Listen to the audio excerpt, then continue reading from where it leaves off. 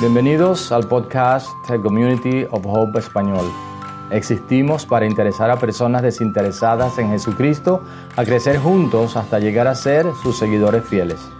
Así que donde quiera que esté, esperamos que encuentre este mensaje refrescante, práctico y así lo pueda aplicar a su vida. Dios le bendiga.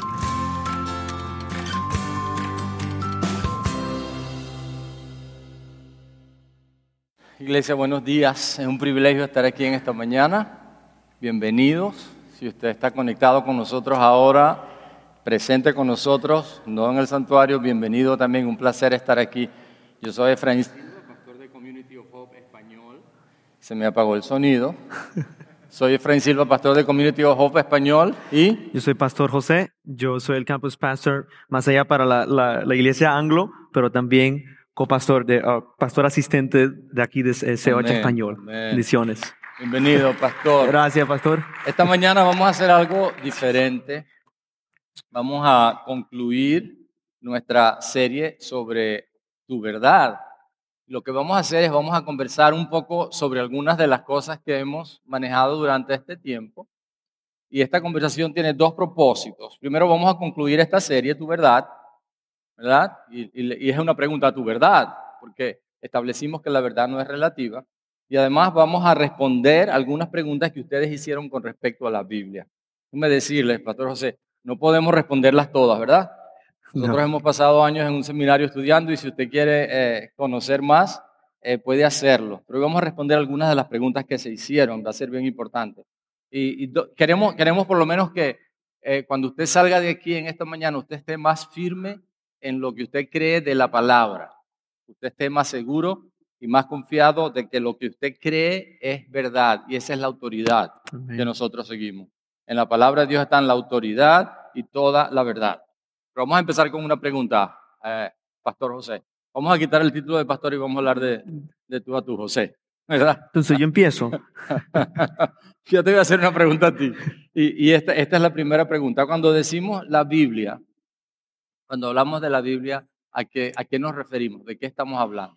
Bueno, literalmente la Biblia es una colección de libros antiguos que nos relata la historia de un pueblo antiguo, Israel. Pero no solo simplemente la historia de Israel, pero más profundamente nos dice quién es Dios y cómo se manifestó en este mundo, quiénes somos nosotros como los seres humanos y cómo debe ser nuestra relación con Dios. Pero quiero que pensemos aquí un momento. Si nos ponemos a pensar sobre la Biblia, nos damos cuenta que la Biblia no es un libro ordinario, un libro que no tiene otro libro igual que se pueda comparar. La Biblia tiene como 40 autores, pensamos, los teólogos piensan, y aproximadamente 2.500 años de antigüedad. Y 66 libros. Pero a pesar de esos datos, la Biblia tiene un mensaje consistente. No hay otro libro con tanta continuidad y coherencia con tantos libros, ¿no? Y no hay otro libro que se ha dispersado por el mundo, en manera semejante. Imagínense, 3.9 billones de copias vendidas en los últimos 50 años. Es el libro más leído en el mundo. Me acuerdo el chiste que me dijiste. Lo dijiste aquí la semana pasada. ¿Cuál fue ese? No lo vamos a decir entonces. Las obras de Mao Zedong. Casi 4 billones, ¿verdad? De sí. ventas. Pues no hay otro libro que haya sobrevivido los siglos como la Biblia y no hay otro libro que haya influido y transformado tantas vidas como la Biblia. Hasta el ateo tiene que admitir que hay algo especial, ¿no? Con este libro. Pero ahora, pastor, aunque estamos asombrados con los datos estos de la Biblia que como humanos vemos y colectamos, pero ¿cuál es la razón verdadera en que creemos que la Biblia es verdad para nuestras vidas? Verdad absoluta. Una de las cosas que hemos enseñado, que hemos hablado, es que la Biblia es un libro inspirado por Dios. Uh-huh. Ahora, ¿qué significa que la Biblia sea un libro inspirado por Dios? ¿Verdad? Porque recuerdo que hablamos un poquito y dijimos que no es inspirado, que nos hace pensar pensamientos bonitos como las tarjetas Hallmark, ¿verdad? Pero la realidad es que aunque la Biblia fue escrita por personas, por seres humanos como nosotros, es mucho más que eso, porque fue motivada, supervisada e inspirada por Dios. ¿Qué significa esa palabra inspiración? Puede verse de varias maneras. Una razón es que los escritores bíblicos afirman que ellos fueron inspirados por Dios. Y yo voy a ir a la Biblia, voy a leer varios versículos, porque esa es nuestra fuente de autoridad, dijimos, ¿verdad? El rey David dijo en segundo libro de Samuel 23:2, él dijo: el Espíritu del Señor habló por medio de mí, puso sus palabras en mi lengua. El mismo Espíritu de Dios habló por medio de él. Segundo, el libro de Pedro, la segunda carta de Pedro, el capítulo 1, versículo 21, el apóstol Pedro dijo: porque la profecía no ha tenido, refiriéndose a la palabra de Dios, la profecía no ha tenido su origen en la voluntad humana, sino que los profetas hablaron de parte de Dios, ¿se dan cuenta? Impulsados por el Espíritu Santo. Así que los autores aseguran eso. Las Escrituras afirman haber sido inspiradas por Dios. Nuestro verso lema de esta serie dice: toda la Escritura, ¿cuánto de la Escritura? Toda la Escritura, de tapa a tapa, toda la Escritura es inspirada por Dios. No hay partes de la Biblia que no hayan hasta sido el libro de inspiradas Levíticos. A veces me duermo durmiendo ese libro. Hasta ese libro es inspirado. Hasta ese libro es inspirado, ¿verdad? La genealogía. Yo cuando era un niño, ¿verdad? Yo leía la Biblia, como lo hago ahora, todos los días. Trato de hacerlo todos los días. Y cuando llegaba a la genealogía las pasaba por alto. Porque yo decía: Rubén engendró a Matusés. Yo decía: todos se engendraron, y yo pasaba eso. Pero me di cuenta que aún las genealogías tienen un valor, porque aún eso nos enseñan verdades eternas de la palabra de Dios. Sí. La Biblia, Pablo dijo en 1 Corintios 2:13 que sus palabras eran palabras que enseña el Espíritu, refiriéndose al Espíritu de Dios. Es decir, que la Biblia, las Sagradas Escrituras, son inspiradas por Dios. La Biblia afirma ser la palabra de Dios. La misma Biblia, no solo los autores. La misma Biblia dice, Hebreos 4:12 afirma: ciertamente la palabra de Dios. La palabra de Dios es palabra de Dios. Es viva y poderosa y más cortante que cualquier espada de dos filos. Y nuevamente Pedro era un pescador, no fue un hombre muy estudiado, ¿verdad? Pero el mismo Pedro, ¿verdad?, inspirado por el Espíritu de Dios, dice en 1 Pedro 1:23: pues ustedes han nacido de nuevo, mediante la palabra de Dios que vive y permanece. Entonces, es la palabra de Dios. Y una última cosa, José, la Biblia tiene autoridad divina y nunca dejará de ser. Refiriéndose a la palabra de Dios, Jesús mismo dijo en Mateo 5:18: les aseguro que mientras existan el cielo y la tierra, ni una letra, ni una tilde de la ley pasarán, se cumplirán. No pasarán, una tilde de la ley desaparecerán hasta que se haya cumplido todo. Es decir, la palabra de Dios se va a cumplir al pie de la letra. Hasta una coma, hasta un acento, ¿verdad? Y sabes que cuando hablamos de inspiración también me da recuerdo de cómo es que tenemos la Biblia hoy en día, ¿no? Que la inspiración de las Escrituras, Dios está en control totalmente del desarrollo completo de la Biblia, o sea, del punto que se escribió hasta que lo recibimos nosotros hoy, en días, en el tiempo moderno ahora. De todo el proceso, ¿verdad? Todo el proceso. Sí. Por eso dijimos que Dios la supervisó, el mismo Dios la ha supervisado. Una pregunta, pastor. ¿Quién decidió qué libros debían ser parte de la Biblia? Porque tenemos 66 libros con más de 40 autores, ¿verdad? Ahora, ¿quién decidió eso? Hay otros libros escritos que no fueron incluidos en lo que hoy conocemos como la Biblia.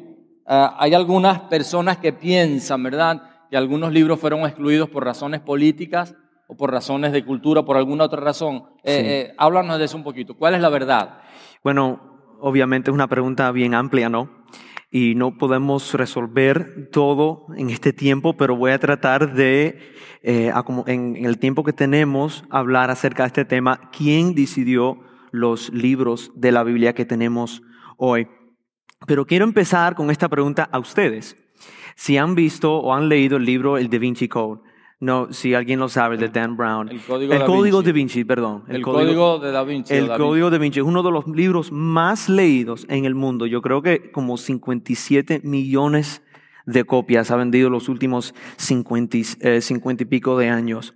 Pero aquí en el Código Da Vinci, tal como algunos libros que han escrito algunos académicos seculares, Argumentan que los libros de la Biblia fueron escogidos con parcialidad por razones, como dijo el pastor, por razones políticas o teológicas, personales y privadas. Y lamentablemente a veces nosotros, a veces por ignorancia, no sabemos acerca de estos temas, lo leímos y nos preocupa, ¿verdad?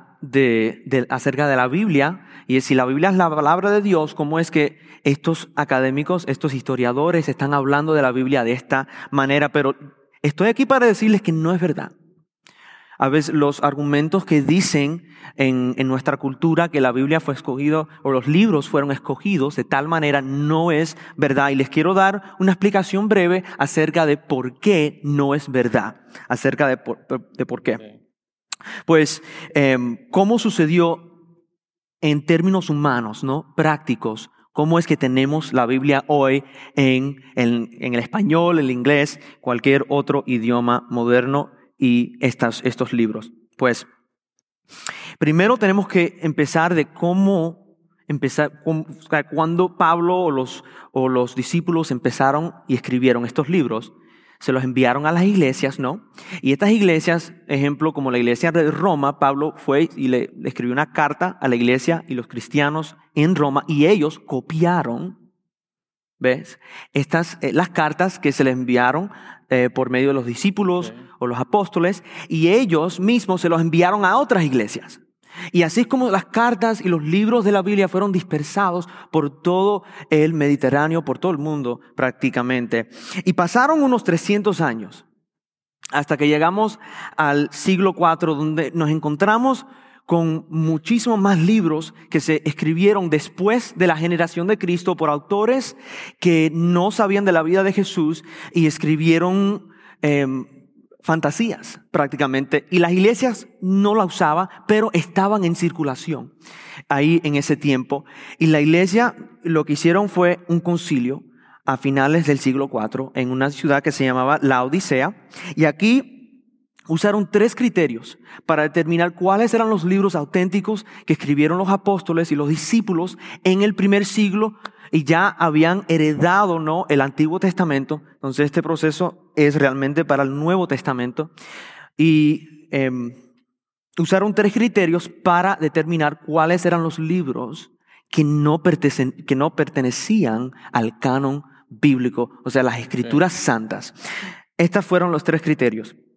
Número 1, ¿cuáles fueron los libros escritos en el primer siglo o antes por un profeta de Dios o uno de los apóstoles originales o un discípulo cercano de un apóstol que vivió con Jesús? Okay. Y todo libro, toda carta que no pertenecía en esa categoría, o sea, que fue escrita en el segundo siglo o el tercer siglo, que no ya fuera de la generación de Cristo, fue rechazado.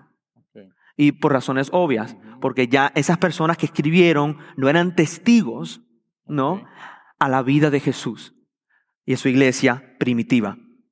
Número 2, ¿cuáles eran los libros más usados por las iglesias y cuáles no? Como yo les dije, pasaron unos 300 y pico de años después de Cristo y ya las iglesias estaban usando el Nuevo Testamento, okay, pero sin reconocerlo como el Nuevo Testamento. Okay. Ya estaban leyendo esas cartas.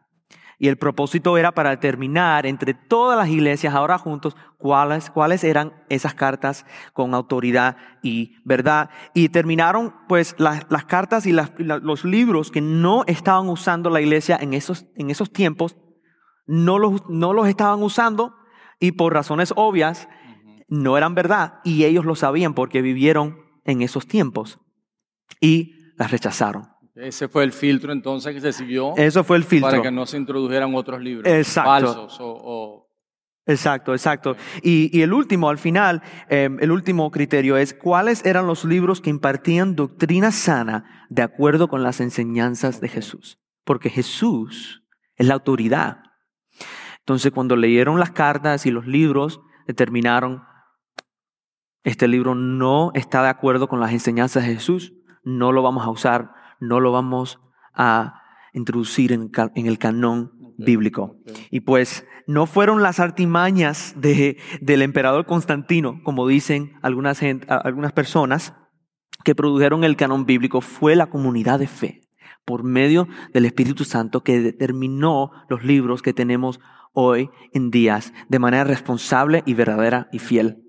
Gracias. No fue entonces un grupo de personas que escogieron estos libros. Ya los libros estaban, ya los libros habían sido distribuidos entre las iglesias, solamente usaron los libros que ya estaban. Buen punto.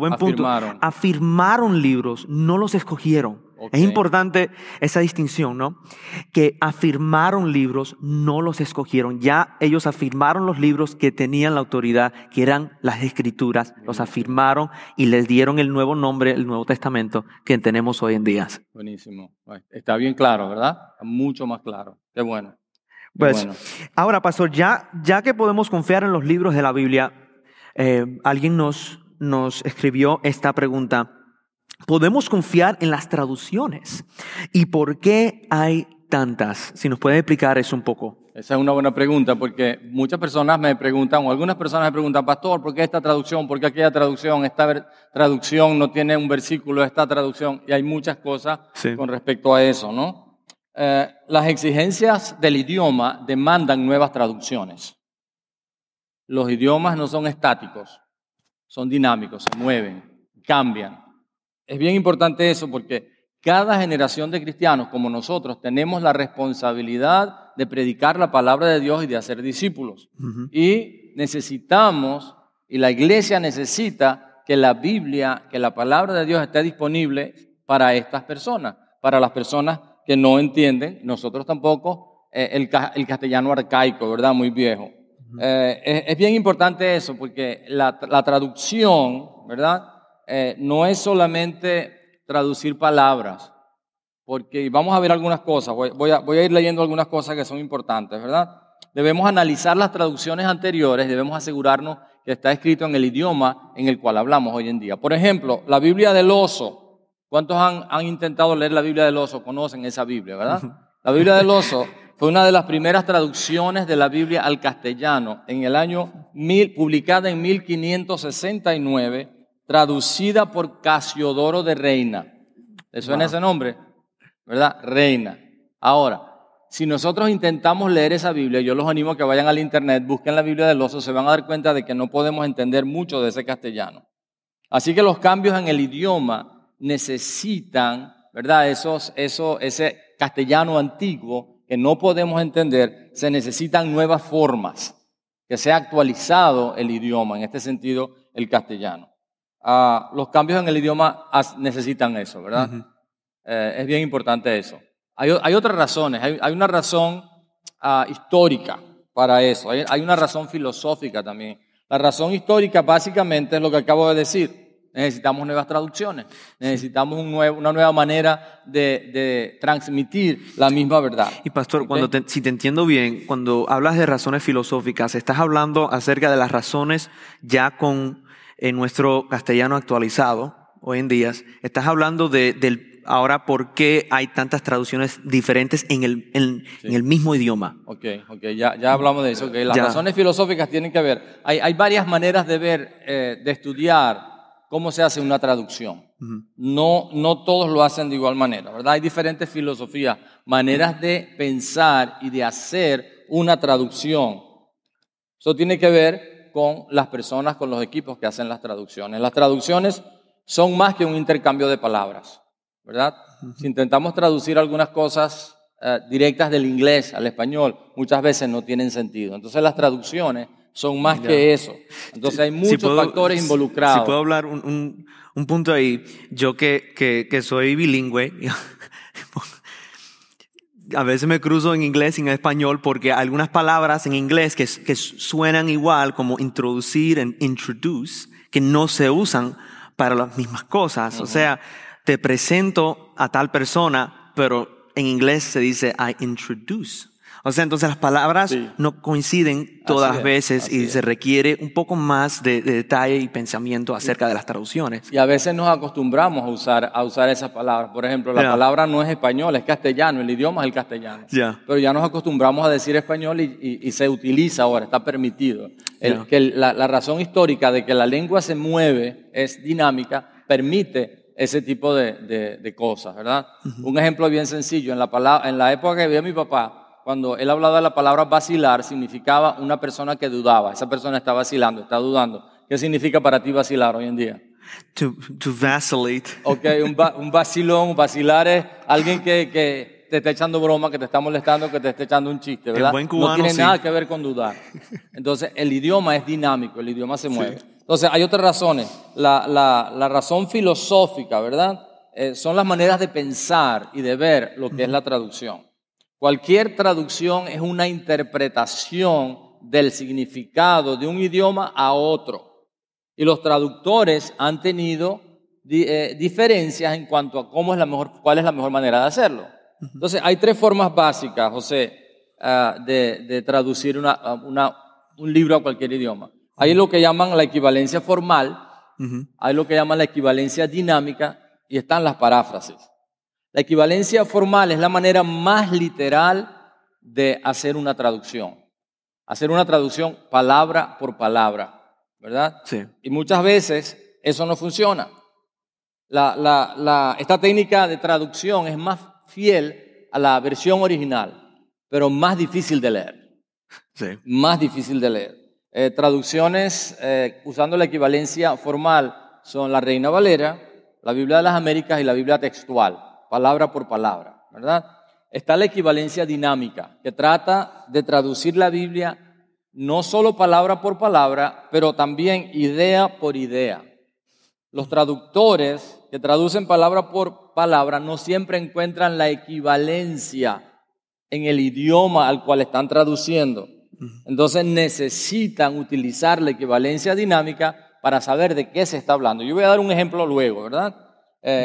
Un ejemplo de estas traducciones es la Nueva Versión Internacional y también la Nueva Traducción Viviente. Las paráfrasis no se consideran una traducción. ¿Y por qué? Porque las paráfrasis no buscan traducir del idioma original. Tú puedes agarrar tu Biblia en inglés o en español y tú lees un versículo, entonces tú buscas tu propia manera de decir con otras palabras la misma idea. Esa es una paráfrasis. Es prácticamente una interpretación de la Biblia que tenemos hoy. Exacto, una traducción libre. Yeah. Que tiene peligros, porque a lo mejor yo puedo interpretar eso de una manera diferente y no me estoy ajustando a lo que realmente la palabra de Dios dice, ¿verdad? Entonces, un ejemplo de eso de esa Biblia es la palabra de Dios para todos. Hay una traducción que se llama la Nueva Versión Popular, creo, que es una paráfrasis. Ahora, déjenme darles un ejemplo sobre la necesidad de la traducción por equivalencia dinámica.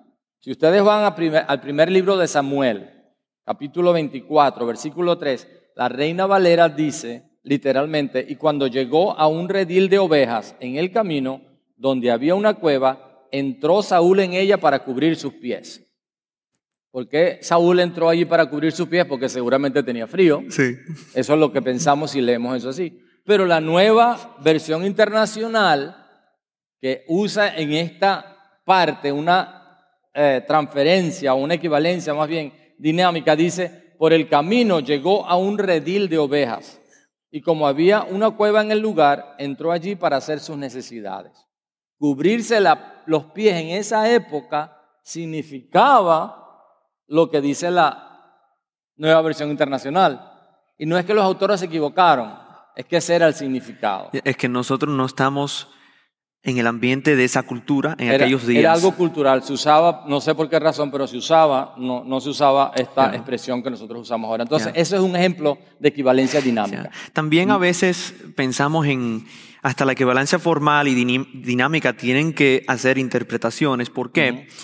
Porque la variedad semántica de las palabras griegas o hebreas tienen otras definiciones que quizás las palabras en español o inglés no. Entonces tenemos que siempre, por eso es que tú puedes leer la Nueva Versión Internacional, la Nueva Versión Viviente, la Reina Valera, y a veces hay distintas palabras pero que significan lo mismo. ¿Por qué? Porque la variedad semántica de la palabra griega o hebrea da para eso también. Y la vamos a entender mejor hoy en día. Y lo vamos a entender mejor hoy en día. La traducción es para que nosotros entendamos la Biblia. Si no lo entendemos, entonces la traducción no funciona. Y ahí está el valor histórico, ¿no? Que tenemos que actualizar las mismas verdades en un idioma que hoy en día se entiende. Y pues, ¿Ok? ya hablando con las traducciones, entró esta pregunta también. ¿Piensas que podemos confiar en las diferentes traducciones, Yo pastor? creo que sí. Podemos confiar en las diferentes traducciones. Yo lo que hago es que las comparo. Hay Biblias que tienen 3 o 4 versiones en la misma página. Entonces comparamos. Cuando vemos diferencias, entonces podemos investigar y podemos ir a ver la historia, podemos ir a ver muchas cosas que nos van a enseñar por qué razón hay una diferencia allí. Ujú. Nunca va a haber una contradicción real. Solamente van a haber diferencias en ese Sí. estilo de traducción. Que hablaremos en un segundito. Vamos a, bueno, Ya vamos ok, para esa.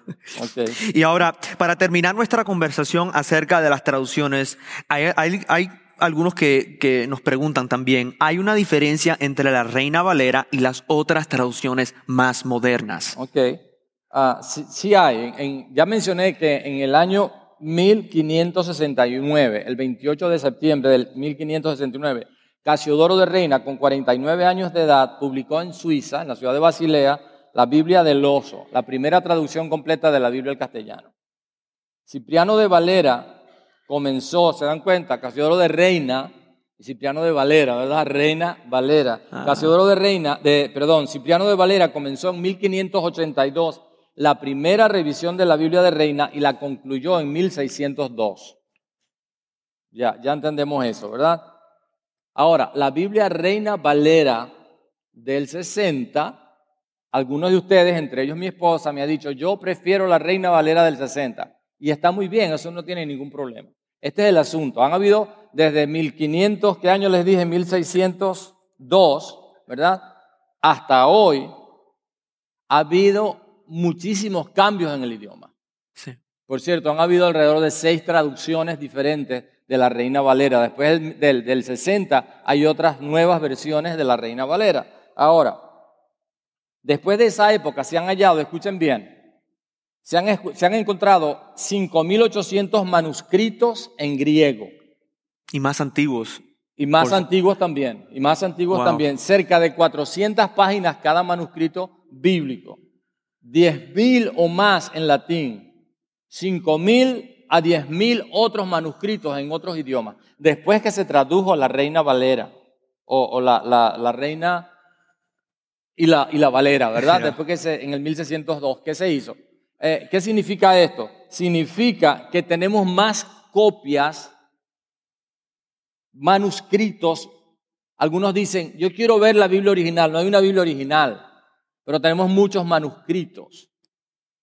Entonces, estos cientos y miles de manuscritos que se encontraron después del 1602 se comparan y los traductores se dan cuenta si ha habido sabemos cómo era el proceso de la impresión de la Biblia, era a mano, ¿verdad? Si alguna de las personas que estaban copiando otro manuscrito se equivocaban en una sola tilde, cambiaba la idea. Entonces ellos comparaban estos manuscritos con las versiones que ya habían. Sí. Y entonces eso genera que a veces podemos encontrar algunos cambios en las traducciones. Sí, y pienso en aquellos tiempos cuando tradujeron la voy a llamar la Reina Valera. Reina Valera. La Reina Valera en el año 1602. De la forma que ellos tradujeron la Biblia, es la misma manera que nosotros tradujimos la Biblia hoy. Ellos con los manuscritos que tenían disponibles, los examinaban para ver si hay algunas diferencias entre los manuscritos. Y en aquellos días, en ese momento, cuando tradujeron la Reina Valera, tenían 10 casi como 10 manuscritos del siglo XI, siglo XII. Imagínense que Jesucristo vivió ¿en cuál siglo?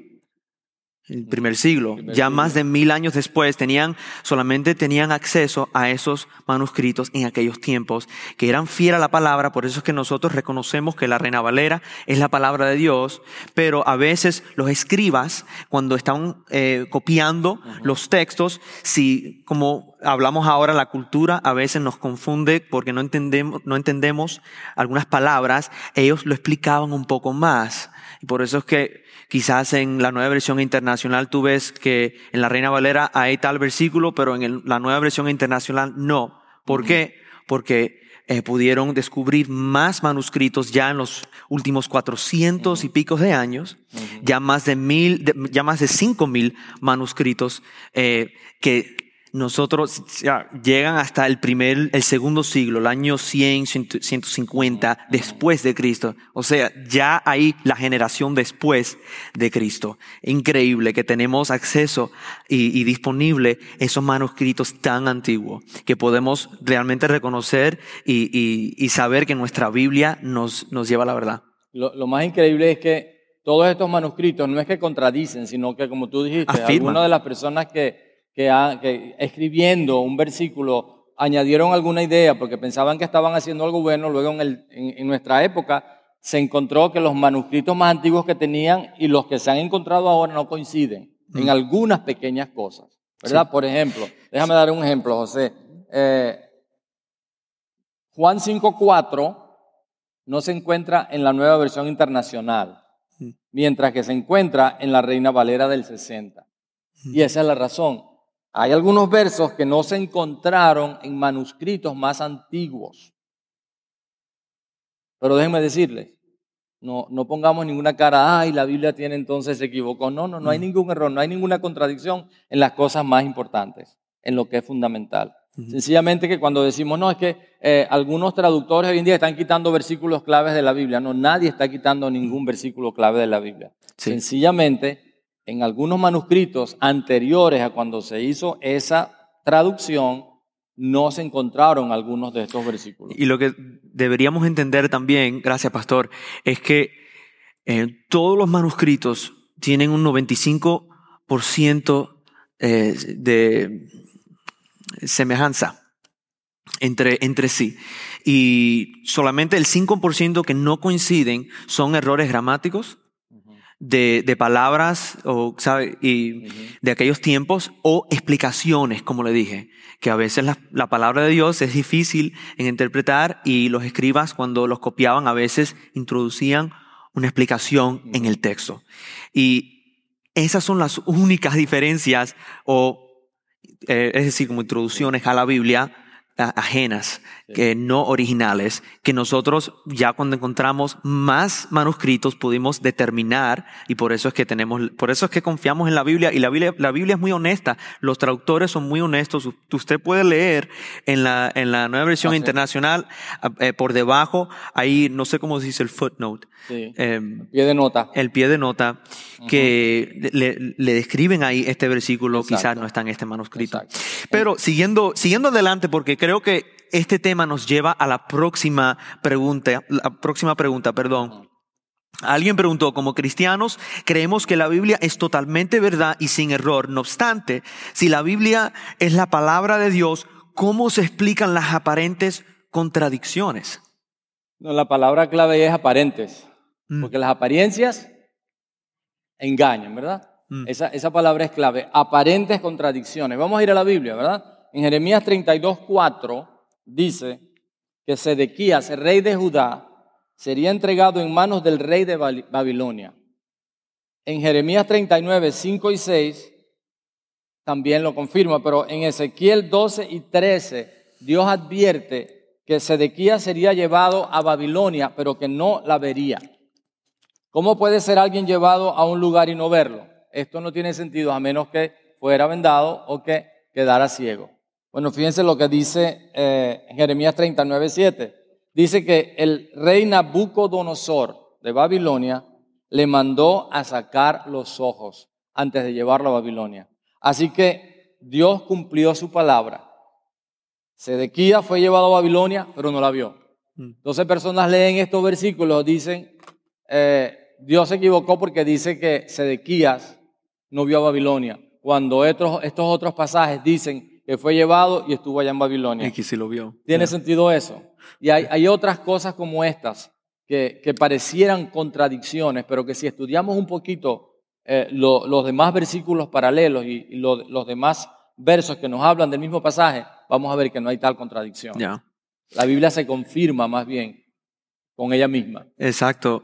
También hay personas que piensan, ahora hablando un poco más del Nuevo Testamento, porque si miramos en los 4 evangelios, hay diferentes detalles en cada uno, en Mateo, Marcos, Lucas y Juan, y a veces nos preocupamos con respecto a estas contradicciones que pensamos por qué están en los evangelios, en la palabra de Dios, de la vida de Jesús.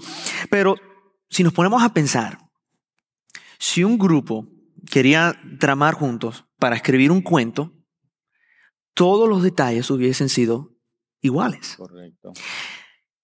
Esto es lo que estoy tratando de decir. Lo que estoy tratando de decir, es el hecho de que hay diferencias pequeñas en los evangelios, en detalles pequeños, afirma que realmente cada discípulo, los 4 discípulos, escribieron realmente de acuerdo a lo que se acordaba cada uno de la vida de Jesús, en realidad y fielmente a las experiencias de ese es un buen discípulo. punto. Y el hecho, es como les dije, el hecho de que hay diferentes aparentes contradicciones afirma que los evangelios son auténticos. Un ejemplo, quiero poner ahí en la pantalla 2 versículos. El primero es Mateo 10.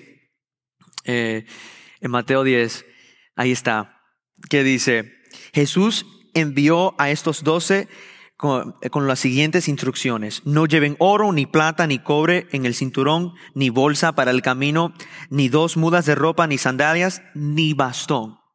Ni bastón. Este es el detalle. Ahora miren a Marcos 6, 7 al 8, el pasaje siguiente, donde Jesús de igual manera dice, reunió, hablando de Jesús, a los 12 y comenzó a enviarlos de 2 en 2, dándoles autoridad sobre los espíritus malignos, y les ordenó que no llevaran nada para el camino, ni pan, ni bolsa, ni dinero en el cinturón, sino solo un bastón. Ok, ¿Jesús los envió con un bastón o sin un bastón? Y si lo leemos fuera de contexto, entonces podemos crear una teología contra los bastones. La teología del bastón, ¿verdad? Los bastonianos, los cristianos bastonianos y los cristianos no bastonianos. Bueno, ¿cómo se resuelve eso? Podemos preguntar, ¿Jesús les dijo que llevaran un bastón o no? En el contexto, el punto es que Jesús los quería enviar con muy poco para que aprendieran a depender de Dios. Ese es el punto. No es que Jesús los envió con un bastón o sin un bastón o con dinero o sin dinero. Es para que aprendieran que Dios les iba a proveer. Y eso es el detalle que es un detalle, pero también nos ayuda a interpretar el problema, ¿no? Que a veces cuando vemos estos detalles pequeños que son aparentes contradicciones, realmente no son significantes en la interpretación de la Biblia y en el mensaje que Dios nos quiere transmitir por medio de su palabra. Y no debemos de preocuparnos tanto por el bastón o no el bastón. Ese no es el punto. El punto es que Dios se manifestó por medio de Jesús y los envió como discípulos a diferentes partes del Mediterráneo para predicar el evangelio. Pudiéramos decir que nos enfocamos en cosas insignificantes y no nos fijamos en lo que realmente es importante. O sea, que pareciera que tenemos otra intención cuando vamos a la Biblia. Exacto. Y no sacar la enseñanza que realmente Dios tiene para nosotros. Y no es decir que los detalles no importan. Cada texto tiene un contexto. Así es. Y a veces el bastón realmente no importa. Eso no es el punto del pasaje. A veces el detalle sí importa, pero es basado en el contexto. Por eso que tienes que leer la Biblia en contexto con las escrituras alrededores para que te dé suficiente contexto para interpretar el pasaje correctamente. Un texto fuera de contexto es un pretexto. Sí, por ahí, exacto. Ya. Pues la próxima pregunta coincide perfectamente con este tema. ¿Cómo estudiamos la Biblia? ¿Cómo estudiamos la Biblia? No tenemos mucho tiempo, pero hemos enseñado, ¿verdad? En nuestra iglesia, no hay un solo método de estudiar la Biblia, pero hay un método que nosotros enseñamos sin el pero, un método que enseñamos que es bien sencillo y lo llamamos esovapor, en inglés SOAP. Y la idea es esta. La esovapor es de escritura, ob de observación, ab de aplicación y or de oración. Hemos enseñado, queremos que todos los asociados y todas las personas que asisten a Community of Hope al menos estén usando una manera de estudiar la Biblia.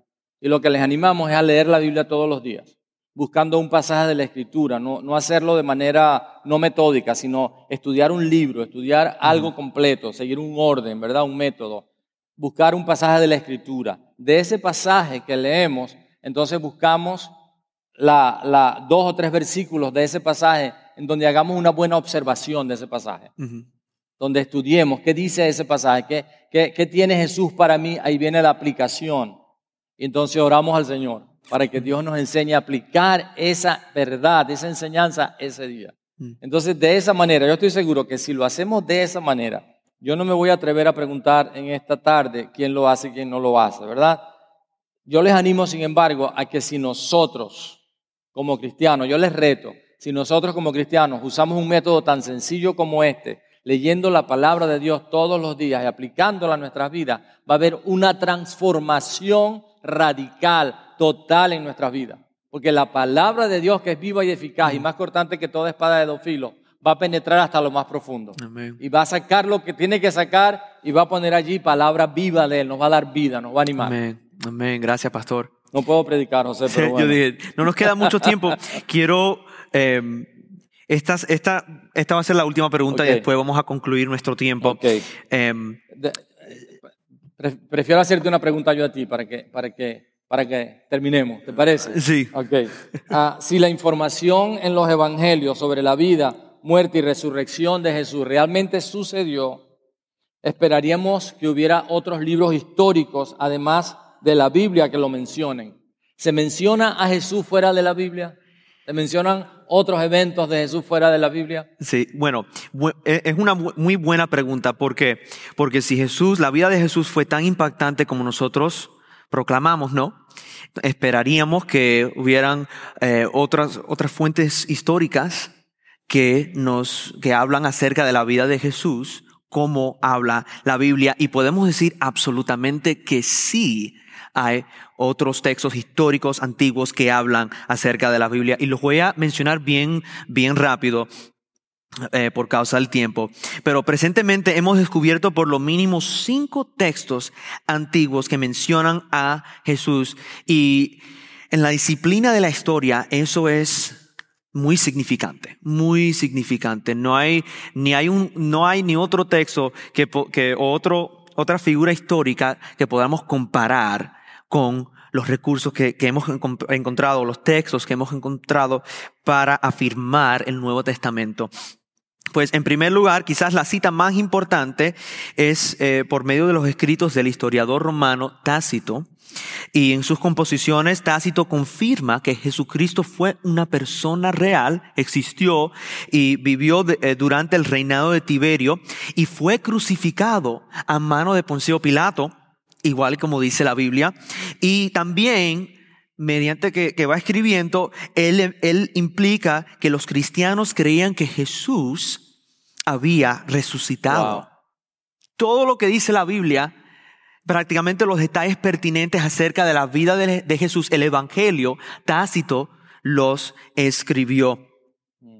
En segundo lugar, encontramos evidencia extrabíblica de la vida de Jesús en las cartas de un gobernador romano que se llamaba Plinio el Joven. Y dentro de una carta dirigida al emperador, Plinio describe que los cristianos se reunían un día fijo durante la semana, como nosotros los domingos, ¿verdad?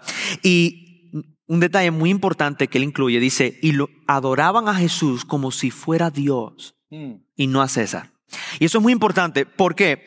Porque la implicación es que ya los cristianos en el primer y segundo siglo, ahí en esa misma generación de Jesús, pensaban y creían que Jesús era Dios, la divinidad de Cristo.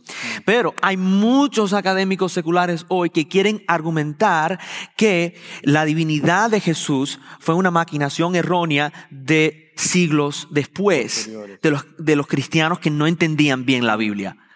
Si me entienden bien, es decir, los cristianos, confirmado por esta carta de Plinio el Joven, ya ahí en la generación de Jesús y el primer y segundo siglos, ya creían en la divinidad de Jesús, igual que creemos nosotros.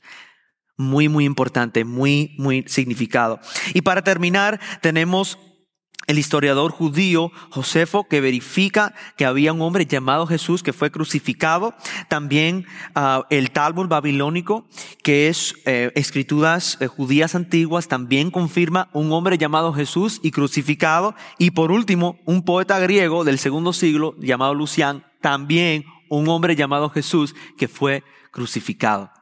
O sea, no podemos negar que Jesús existió y que fue crucificado. Pero lo interesante es, para terminar esta conversación, el Corán, las santas escrituras de los musulmanes, enseña que Jesús existió, vivió, era un profeta, pero nunca murió, no fue crucificado. ¿Qué hacemos con eso? Y para darte contexto, la Biblia, el Nuevo Testamento fue escrito en el primer siglo, el Corán fue escrito como el quinto, el sexto siglo, por ahí. Y bueno, como 400, 500 años después del Nuevo Testamento. Y nos ponemos a pensar, si todos los testigos antiguos afirman el Nuevo Testamento en oposición al Corán, estamos seguros de que realmente la Biblia nos da la verdad segura. Entonces, para responder la pregunta, sí, hay mucha evidencia histórica extrabíblica para apoyar y estar seguros que nuestra Biblia nos relata la verdad acerca de la vida de Jesús. Gracias. Gracias, no sé si quieres añadir algo o... No. Vamos andando. Creo que eso es suficiente. Hay mucha más evidencia, ¿verdad? Yo creo que eso es suficiente. De arqueología también. No tenemos tiempo de abrir esa puerta, ¿no? Pero quizás si alguien tiene preguntas, yo les puedo dirigir algunos libros y recursos también que son muy de muy beneficio en esos temas. Pues bueno, para concluir nuestro tiempo, te quiero preguntar esta pregunta, pastor.